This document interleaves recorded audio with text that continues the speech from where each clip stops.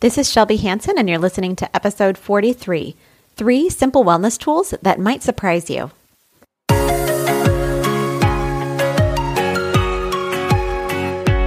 Welcome to the Creating Your Beautiful Life podcast. I'm your host, Shelby Hansen.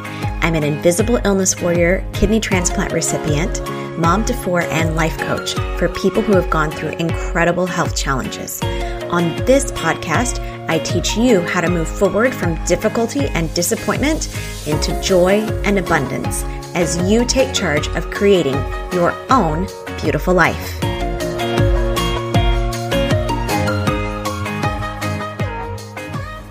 Hello and welcome to today's show. Today I'm going to be sharing with you some ideas about small and simple ways to improve your life. And I'm going to especially share with you 3 simple practices for prioritizing your health and wellness. Now, this was a really big challenge for me, being a young mom, kidney failure with 4 little kids. My youngest was 1 at the time. And really coming into this understanding of how important it was to prioritize myself, even when it felt like I had so many responsibilities, so many obligations, so many things that I was in charge of. And I wanted to start this episode today with a quote. It's a scripture that we use in my religion. I'm a member of the Church of Jesus Christ of Latter-day Saints. And I came across this quote this morning, and it says, "By small and simple things are great things brought to pass." And I was just thinking about those very small and simple practices that have made the biggest impact in my life. And I wanted to share those practices with you because so many times we think that you need to do a really big thing in order to get a really giant result instead of taking apart these little pieces of habits and routines and rhythms that you go throughout your day and tweaking them a little bit. I was just listening to a YouTube video by James Clear. He's the author of Atomic Habits. And he was talking about how if you were just to incrementally improve by 1% every day, just the impact that would have over the course of a year. And so many times we're like, I got to go from 0 to 60 miles an hour in however many seconds flat. But it's those small incremental changes and really thinking about how I can tweak this and make it more aligned for how I want to live my life that starts to really change the trajectory of where you're going. So I have 3 R's of what I'm going to be sharing with you that are these simple practices for prioritizing your health and your wellness. So the first one is recognizing. This is recognizing that your needs are just as important as those you love. Now, I don't know about you, but I feel like I have had a lot of responsibilities, a lot of obligations in my life, especially with 4 kids, husband in the military. We've moved around a lot. I've had different types of employment, volunteer things, and especially church volunteer opportunities as well. And it's really easy to fill up your plate with those things, especially kids. They tend to take a lot of time. And so it's easy to think about what are their needs? When do they need to eat? What do I need to prepare so that everything is smooth for everybody? And then you get put at the end of that list. And then you're left wondering, why isn't anybody helping me? Why isn't anybody listening to me? Why am I having all of these hard things happening? And it's because you're not recognizing that you have needs. I know it sounds so simple, but when I started to really lean into this, that I was like, I have needs that I don't even know that need to happen for me. That's when things started to change. That's when I started to see, wait a second, there's some things, some really very simple things that I can do to do that 1% better each day in order to help my life improve and in order to help my health. And some of those were as simple as, I think sometimes you guys have heard it on the podcast. I have this little tracker. It says Drink Me. If you're on the YouTube channel, you can see it.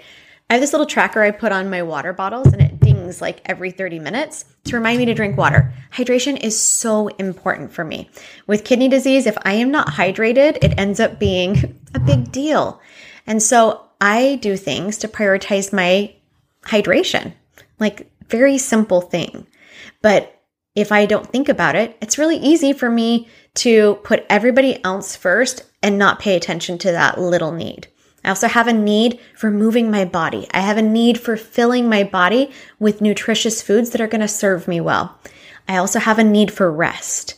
Before, I was really villainizing rest, saying that I was lazy, that I should be able to do more, I should be able to be there and be present for everybody.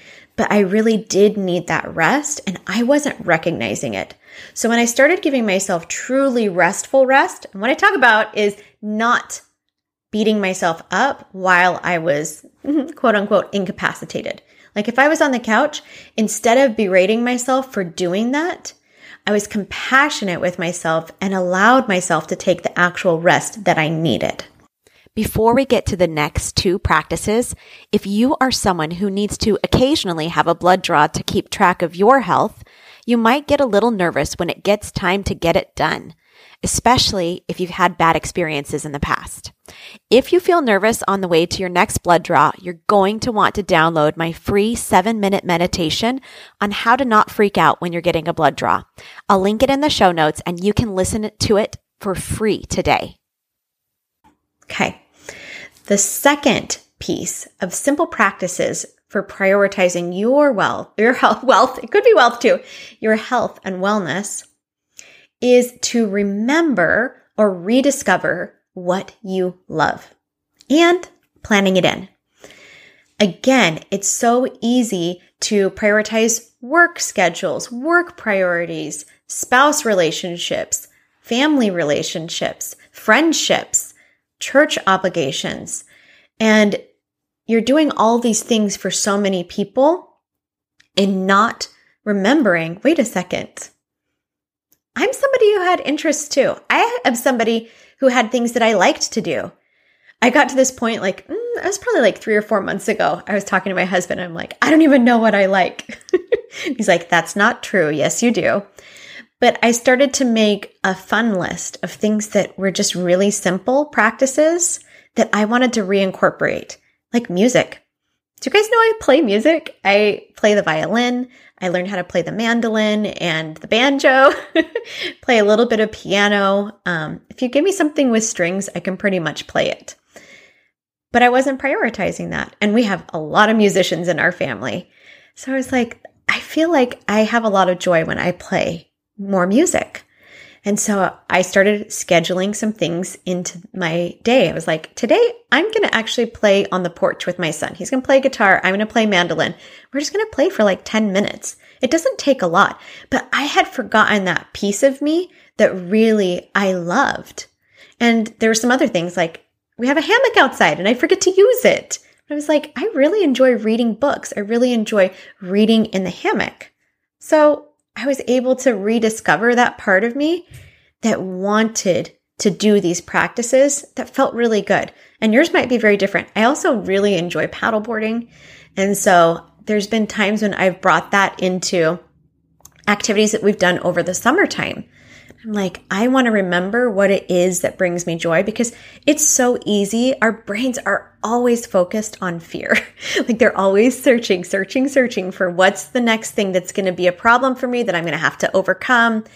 And we forget to lean into those practices that feel like joy, that feel abundant, that feel like you.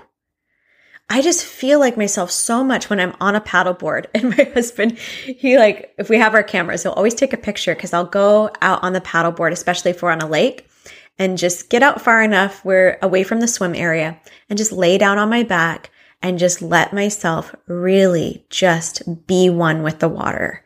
Just lay down on that paddleboard and I just feel myself. And my husband's always like, I got to take a picture of this because you look so serene and so happy.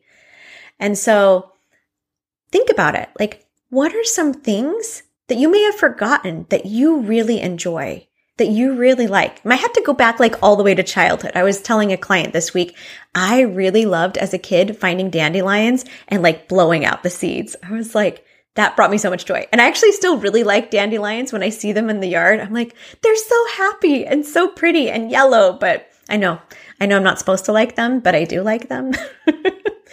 But just thinking about what are the things that have brought me joy in the past and what brings me joy right now that I can tap into that.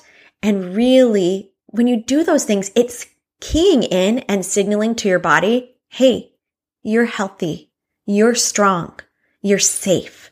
Because you wouldn't be doing those practices that you really love if you were in danger. And like I said, your brain always wants to look for danger because your brain thinks if I can detect the danger before it happens, then I can prevent the bad things from happening. And it doesn't work that way because not only do you experience the bad things, that's in air quotes for those of you that can't see, you experience the bad thing right now, you also experience it in the future if it happens. Many times it doesn't happen, so you just keep re-experiencing it over and over in the present. So when you're leaning into the things that bring joy and satisfaction and pleasure in the now that you really love, then fear doesn't have a place there. Okay, last practice, like really simple, is redirecting to love. It's really easy to degrade your relationship with yourself by saying things that are unkind to you. And then you notice, oh my gosh, my self-talk is so negative. I should not be so negative. And then you're negative about your negativity. So instead of continuing down that downward cycle of being so negative about the negativity, it's just a simple redirection to love.